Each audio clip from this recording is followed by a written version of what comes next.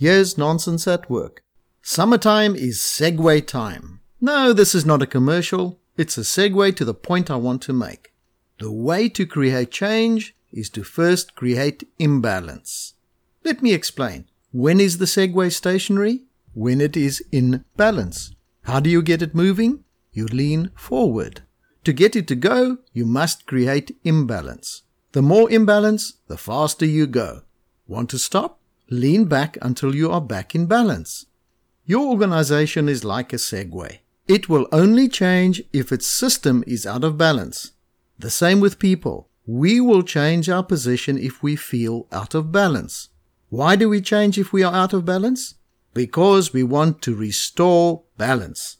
So, the trick to making change happen is to keep your people off balance just enough to keep them going in the right direction. Welcome to my side of the nonsense divide.